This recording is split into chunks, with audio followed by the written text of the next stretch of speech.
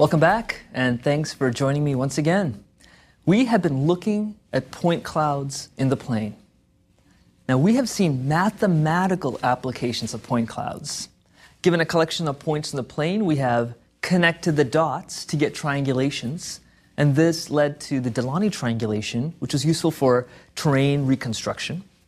We have drawn lines between the points to get Voronoi diagrams, and we have also seen how sort of the dual of these is the Delaunay triangulation. How the Voronoi diagram, at the end of the day, is really measuring closeness, and so is the Delaunay triangulation. Well, this lecture looks at a more basic feature of a point cloud. We want to find the smallest convex region which contains the points. Let me say that again. We want to find the smallest region containing the points which has to be convex. Now, while thinking about this problem, we venture a bit deeper into the mind of a computer scientist. As you've seen from the past few lectures, we've been thinking about the world from a computer scientist's perspective a little by little. Now we actually jump in. Today, as the lines between mathematics and the natural sciences are being blurred, between DNA, chemical bonds, string theory, turns out the lines between math and the computational sciences are also being blurred. So what are convex hulls? What are they? Well, given a point set, its convex hull is the smallest convex set that contains the point set. Now, recall what a convex set is. A set is convex if the line segment between any two points in the set is contained in the set. So, given a point cloud, let's take a look at some of the examples to see what we get of sets containing this. Here we see a collection of points in the plane, my point cloud, and here is a set that I've outlined which contains the points. But notice the set is not convex.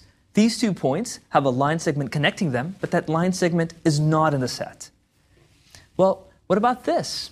Well, this set right here is convex and it contains the points, but we can imagine smaller ones that also contain the point and be convex at the same time. In fact, the best way to see what a convex hull is the following. You take your point set in the plane and pretend they're pegs, and you actually hammer the pegs into the plane. Now take a giant rubber band containing all the points and let it go, and it snaps onto the convex hull, as you see in this picture. So given this point set, the convex hull is the rubber band that snaps around these points, and it's the smallest convex set that contains all these points. Thus, we can see here, the convex hull of a point set must be a convex polygon. Now, triangulations are useful. We talked about that. Voronoi diagrams are useful. Indeed, we talked about that. But why would we care about convex hulls? Well, they are extremely useful if you're interested in fast data processing. Now, consider objects in facial recognition. Imagine that the government, imagine that security is trying to find out where a lost child is or where a criminal is, and they have data that's coming in from airports. How can you use facial recognition software to find out where that child is, which airport they're going through? Well, the simplest way to do it is look at basically the outline of your face, basically the convex hull of the information on your face. Now, once the convex hull has been computed fast, then maybe there are 50 cases left over for the computer to look through in a more detailed format, because the convex hull of those 50 look close to what the person they're trying to find out is. Now, once that 50 has been narrowed down from the millions that go through an airport, then you can use a different set of data analysis to look inside the hull to see which of those cases it is. So a convex hull method is extremely useful for narrowing down from a huge pool of data to get the rough boundary structure of what's going on. Convex hull is also used for collision detection in robot motion planning. Imagine you are the owner of a factory and you have robots that move with their arms in order to build cars or different equipment. As the robots move, one of the most important things you care about is that the robots don't collide with one another and destroy each other. One way to ensure no collision is to make sure that the convex hull of the robotic arm, the smallest convex region containing the robotic arm, is away from another convex hull of a different robotic arm.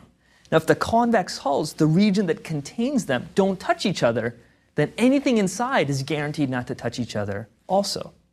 So that's one way of doing it. Also consider collision detection in computer graphics. Imagine you have a car in a computer software program or a video game that flips over and comes and collides with another car.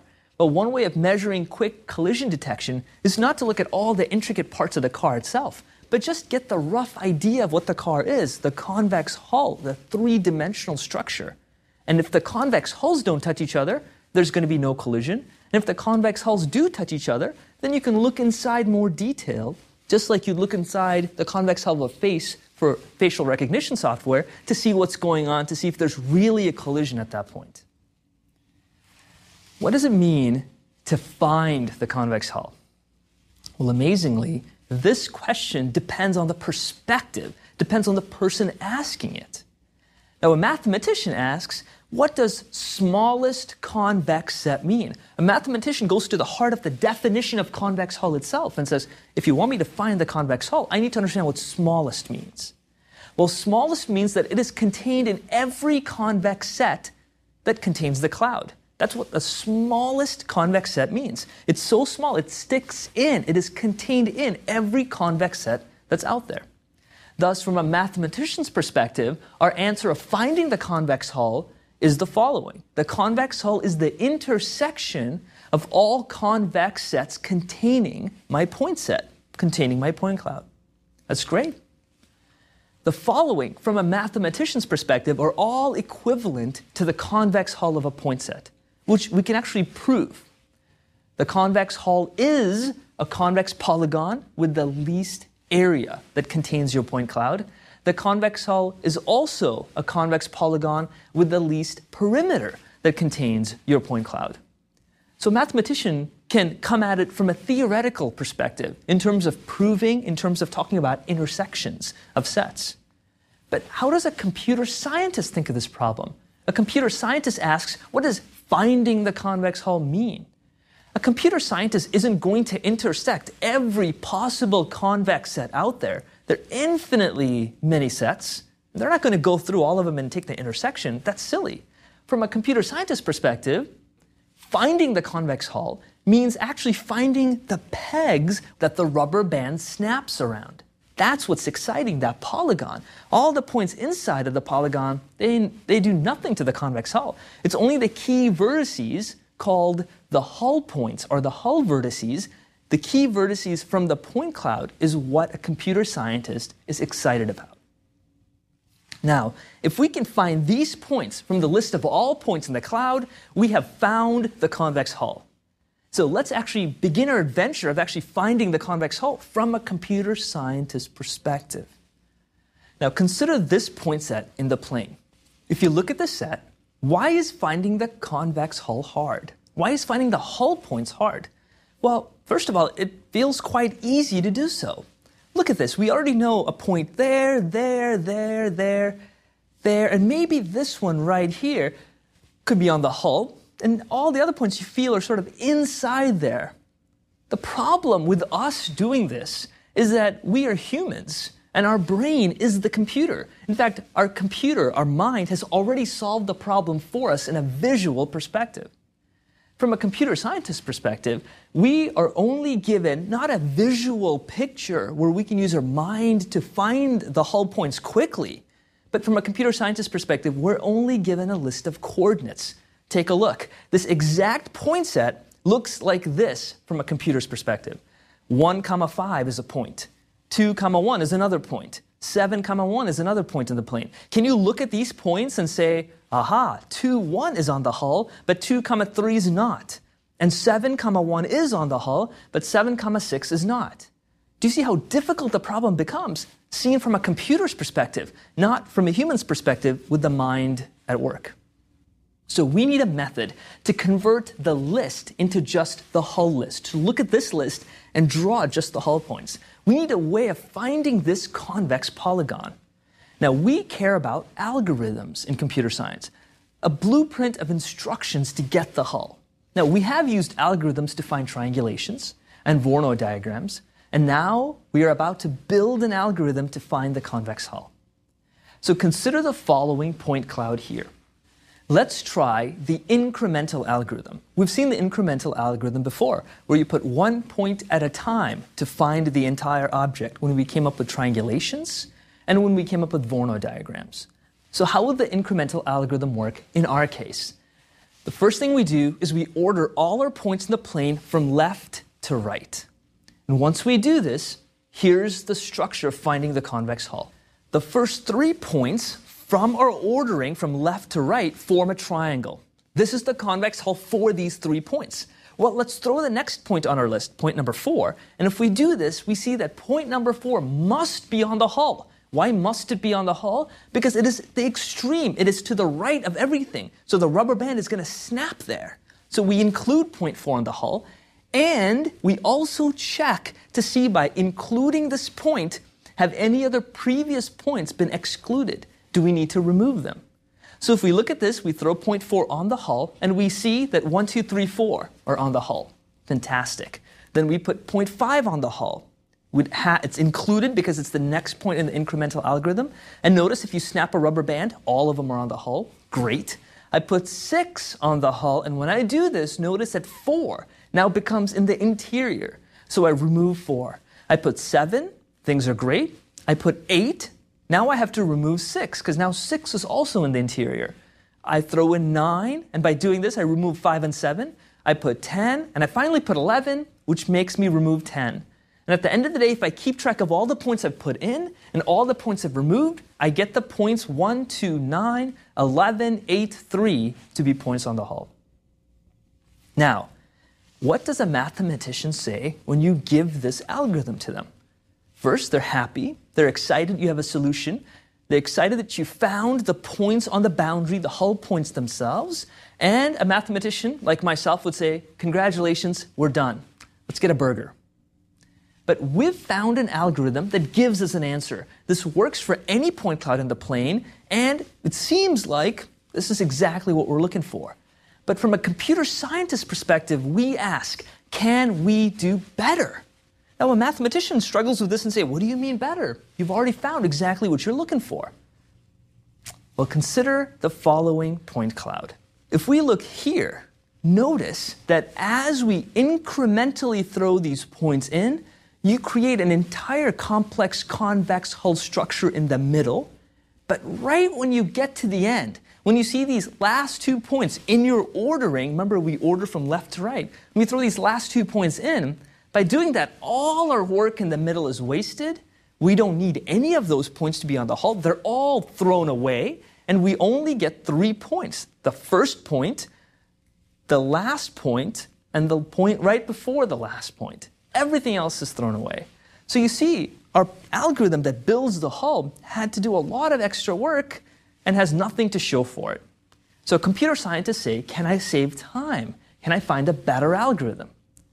Well, before we say better in a gut check kind of way, we need to actually quantify as a scientist what it means to be better. Remember how we similarly quantified the idea of what a dimension of an object was, or an index of a fixed point? We need a way to bring rigor to algorithms. Well, in computational convexity theory, there's a terminology called the big O notation, which is exactly the tool needed to check what it means to be better. Now, this big O measures how fast an algorithm works, but the speed is not based on actual time. This time changes with the newest computer hardware that comes out there.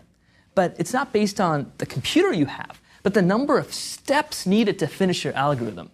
So we're going to explain the notation of this big O using a simple example. Assume that you have n points in the plane, and the number of steps to compute a certain operation based on n points in the plane, the number of steps it takes, is 3n to the 4th minus n squared plus 23. Right, so if you have n points, 3n to the fourth minus n squared plus 23 is the number of steps it's going to take for you to perform your operation. Now, if we look at this, notice that as n increases, as you look more and more points, then the term n to the fourth absolutely dominates all the other terms in terms of processing speed. For instance, if you're looking at 1,000 points, when n equals 1,000, the term 3n to the fourth will be 3 million times as large as the term n squared. In other words, n squared just fades away. Although you're subtracting n squared, it doesn't matter compared to something 3 million times bigger. Thus, in terms of the number of steps and complexity, we can comfortably ignore terms like the negative n squared and the plus 23, which is going to do nothing for us compared to the powerhouse of 3n to the fourth. And by a similar argument, the coefficients, the 3 in front of the 3n to the fourth, really doesn't do anything in terms of growth rate. It multiplies everything by 3. But it's the n to the fourth that has the power of changing the number of steps in an amazing way as you change n. We therefore say that this algorithm has order n to the fourth, and we write big O n to the fourth. Here are a few classic examples of speeds of algorithms. Let's add two numbers. How fast in the big O notation is this? Well, if you add two numbers, there's only one step needed to do it. So this is big O, just one, just the constant 1. Well, what about finding a number in a list of n unordered numbers? Somebody gives you a list of n numbers, they're not ordered at all, and somebody says, somewhere in here is the number 72, go find it. Well, how fast is this? Well, basically, you have to go through the entire list to find that number. Your worst case scenario might be that that number you're looking for might be the last one. So the big O notation for this is n. That's the speed of this find. But what if these numbers need to be sorted? And what if you had the job of sorting the list? How many steps will it take for you to sort? Well, a classical result from complexity theory, from geometry, computational geometry, shows that the sorting takes n log n time. Now notice when I introduce this log n, the way log n, the logarithm of n, fits in terms of the classical polynomials that we know is as follows. You have a constant 1, then you have n, which is how fast you can do it in n steps, and log of n turns out to be actually between 1 and n. It's not as many steps as n, but it's more steps than 1. So for example, if you have an ordering, you can have an ordering of n speed and an ordering of n times log n, which is bigger, and an ordering of n squared, which is even bigger. So now that we have a feel for how this big O notation works in terms of looking at the worst case scenario, let's now compute the speed for the incremental algorithm, something we've already looked at. What's the first thing we need to do for our incremental algorithm? Remember how we needed to sort our points in order from the left to the right. Well, sorting points is n log n. That's how much complexity time it takes. That's how many steps it's going to take based on n points. Well, after constructing our first triangle, what did we need to do? We needed to check the next point and see where it fits in with the previous step. Thus, the first point has 3 points in it, needs to check with, and the next point, the fourth one, you have to check to see how it compares with all the other previous points to see which ones are in the hull and which ones aren't. And the next point after that, point number 5, you need to check all the points before that to see which ones are in the hull and which ones are not. So once we have the triangle, the next point checks the points before. The next point checks the points before. And the next point checks the points before. And we have to do all of this till we get to the last point. Thus, we have 3 steps for the next check, 4 steps for the next check, 5 steps for the next check, on and on and on. And we get 3 plus 4 plus 5 plus all the way to n. And if we actually simplify this, this becomes 1/2 times the quantity n squared plus n minus 6. But remember what the big O notation really gets at. It only cares about the most powerful term here, which is n squared. The 1/2 is a coefficient we can ignore.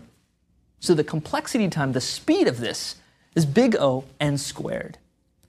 Now, since n log n was the sorting that it took, and n squared was actually the constructing that it took, we did this independently. First, we sorted, and then we constructed. And since they're independent of one another, we picked the fastest of these two things. That's the worst case scenario. Thus, the speed of the entire incremental algorithm is n squared. The n log n sorting step doesn't matter as much because you have to spend n squared time actually building the convex hull. Now, computer scientists are always looking for ways to make things faster from an algorithmic speed viewpoint. And there are two key ways to do this. One way is that they actually come up with better data structures. In other words, better ways of storing the information in computers using arrays and pointers and data management. You want to know, if you're looking at the algorithm to find the hull, how the points are actually saved into the system so you can go and retrieve points in an elegant way. That's data structures. The second way is to come up with better algorithms themselves, creative ways to obtain results using different techniques. And since I am in love with shapes and the course is focused on geometry and topology, I'm not interested in data structures, but I am interested in geometric algorithms that can improve speed. Can we use geometry itself to help us build a better algorithm? Note that this creativity of coming up with new algorithms is a different sort than just writing a mathematical proof. One is not better than the other, just different ways of pushing the frontiers of knowledge. Now let's consider some other convex hull algorithms that use geometric insight. So far, we have just taken a brute force approach where we just order these points and throw one at a time and build the algorithm from left to right. Now recall that we are not interested in all points of the point set, but just the hull points, the extreme points. We're not interested in the points in the middle. The dream is just to find the points on the shell. And the incremental algorithm forced us to go through every point. Is there a way to try to narrow in and just focus on the hull points? Well, we know one hull point for sure. Given a point cloud, we look at the bottom rightmost point, an extreme point out there. And let's start here. Let's take a look at this algorithm called the gift wrapping algorithm. It first appeared in the work of Chand and Kapoor in 1970. Now, let the bottom rightmost point be our anchor point. Now consider the angles formed from this anchor to all the other points in the cloud. So I look at all the points, I look at all the angles, and I choose the point which makes the largest angle with the horizontal. And this becomes my next anchor point. So I go here and I've created an edge between it. Now going to this next anchor point, I again look at all the angles I get from this point, and I look at the greatest angle I get based on this new hull edge I've created. Choose that as my next point. Repeat this process as you can see here, starting, going to this next point, going to this next point, on and on till I come back to where I started from. So we repeat this procedure until we return to our original anchor point, and notice that we have literally gift wrapped, walked around with a piece of string, gift wrapped our point set based on the geometry of angles. Now, why is this any better than the incremental? Well, let's compute its speed, its complexity. Now, if we assume our point cloud has n points, at each anchor point, the angle looks through all the points in the cloud, which means it has to do n steps because there are n points in the cloud. However, how many times do I need to do this? Instead of looking at all the points in the cloud for all points, like the incremental sort of did, I look at all the points in the cloud only on the number of hull points. So if I have n points on the plane and h hull points, then I only need to look at n times h. So we see this depends on the geometry of the configuration of points itself. Take a look at these examples. Here you see if all my points are on the hull, then each time I need to look at every single point for every point on the hull. Thus I get n points times n searches for each point for angles to get an n squared case, just like my incremental.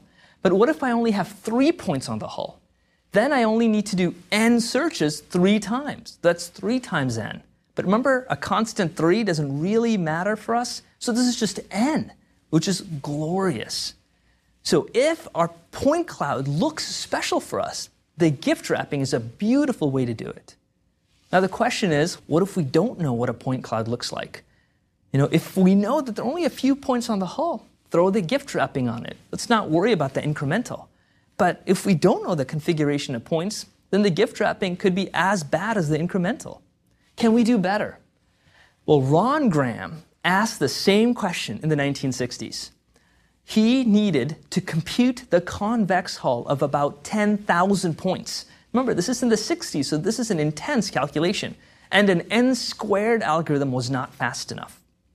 His idea is still to use angles, exactly like we did for the gift wrapping, but instead of calculating the angle at each point over and over again, sweeping and finding the best angle over and over again, he just did it once.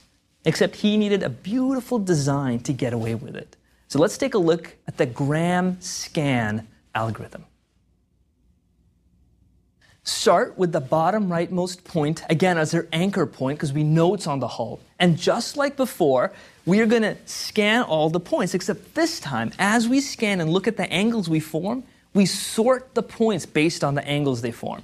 So we call this the last point because the angle is very small, and call this the most extreme one, the most extreme angle, the first point. And we sort all of them between it. And what do? We construct the hull based on this sorted list. If a point makes a left-handed turn, we keep going, and things are convex. Let me explain. As you start and go to the first point, we know it's on the hull. Now, if I go from 1 to 2, I'm making a left turn. That's great. If I go from 2 to 3, I'm making a left turn again. Remember, I'm making it more and more convex, which is what I want. It's great. But when I go from 3 to 4, I make a right-handed turn. And now it's not convex anymore. So what I do is I delete the previous point. So when I went from 3 to 4, I delete 3 because that's the culprit that's getting me in trouble. So now I check to see how the 2-4 connection is. So when I go from 1 to 2 to 4, remember 3 is now gone, I still make a right-handed turn. That's not good, so now I delete 2. Now I go from the start to 1 to 4, and now things are great. So I go from 4 to 5, it's still making a left-handed turn. I go from 5 to 6, it's making a right-handed turn, so I have to delete 5. Then I go from 6 to start, and I end up with exactly what I want. 1, 4, 6, and the starting point, my anchor point, is the hull. So how fast is this algorithm? Well, let's take a look. What are the things we needed to do? The first thing we needed to do was sort all the points based on angles. And how much pain is involved in sorting? N log n. That's how much it takes to sort anything of n things. Well, we then needed to visit each point how many times? Well, we came to 1, we visited 1, then we went to 2. Well, it turns out we only visited each point twice. The first time we went to the point, and maybe we visited it again if we needed to remove it. Remember how we came to 2 first, and then we removed 2 because it made that right-hand turn that we didn't want? So that's the construction we have. Each point gets visited twice. Thus, the travel speed to walk around is 2n. Each point at worst gets visited twice, but 2n has the same speed as n. Thus, after we did all the sorting and all this work, it turned out that the sorting step took n log n, but the actual work took n. And we pick the worst case scenario of these two things, which is n log n. So in terms of the incremental, it took us n squared. In terms of gift wrapping, it took us n times h, where h is the number of points on the hull. And now we have n log n, something that's clearly better. So we ask the question again, can we do even better than this? Thus far, we have seen these 3 convex hull algorithms, and we've used these geometric insights into angles. Can we do better? And the answer turns out to be no. This is the best that we can do. In 1985, Properta and Seamus, 2 fathers of the field of computational geometry, proved that any algorithm which finds the hull points of a point set in the plane cannot run faster than n log n. Graham scan is the best. So let's close with one beautiful question which is still open in the field today. How can we generalize Graham scan for points in 3 dimensions? If you have points in the point cloud in 3D, and you want to build a convex hull around this to get a convex polyhedron, Can you use Graham-Scans ideas and extend it into 3D? We still don't know how to do it. I truly hope this lecture was a bit different and indeed a bit weird and unsettling to you. Things are seen not from the eyes of a mathematician as we've been seeing it so far, but from a computer scientist. And the questions are different, and thus the notion of creativity is different. However, underlying it all are geometric machines. And our next lecture leaves the world of point clouds behind and moves to the world of patterns and colors. Stay tuned.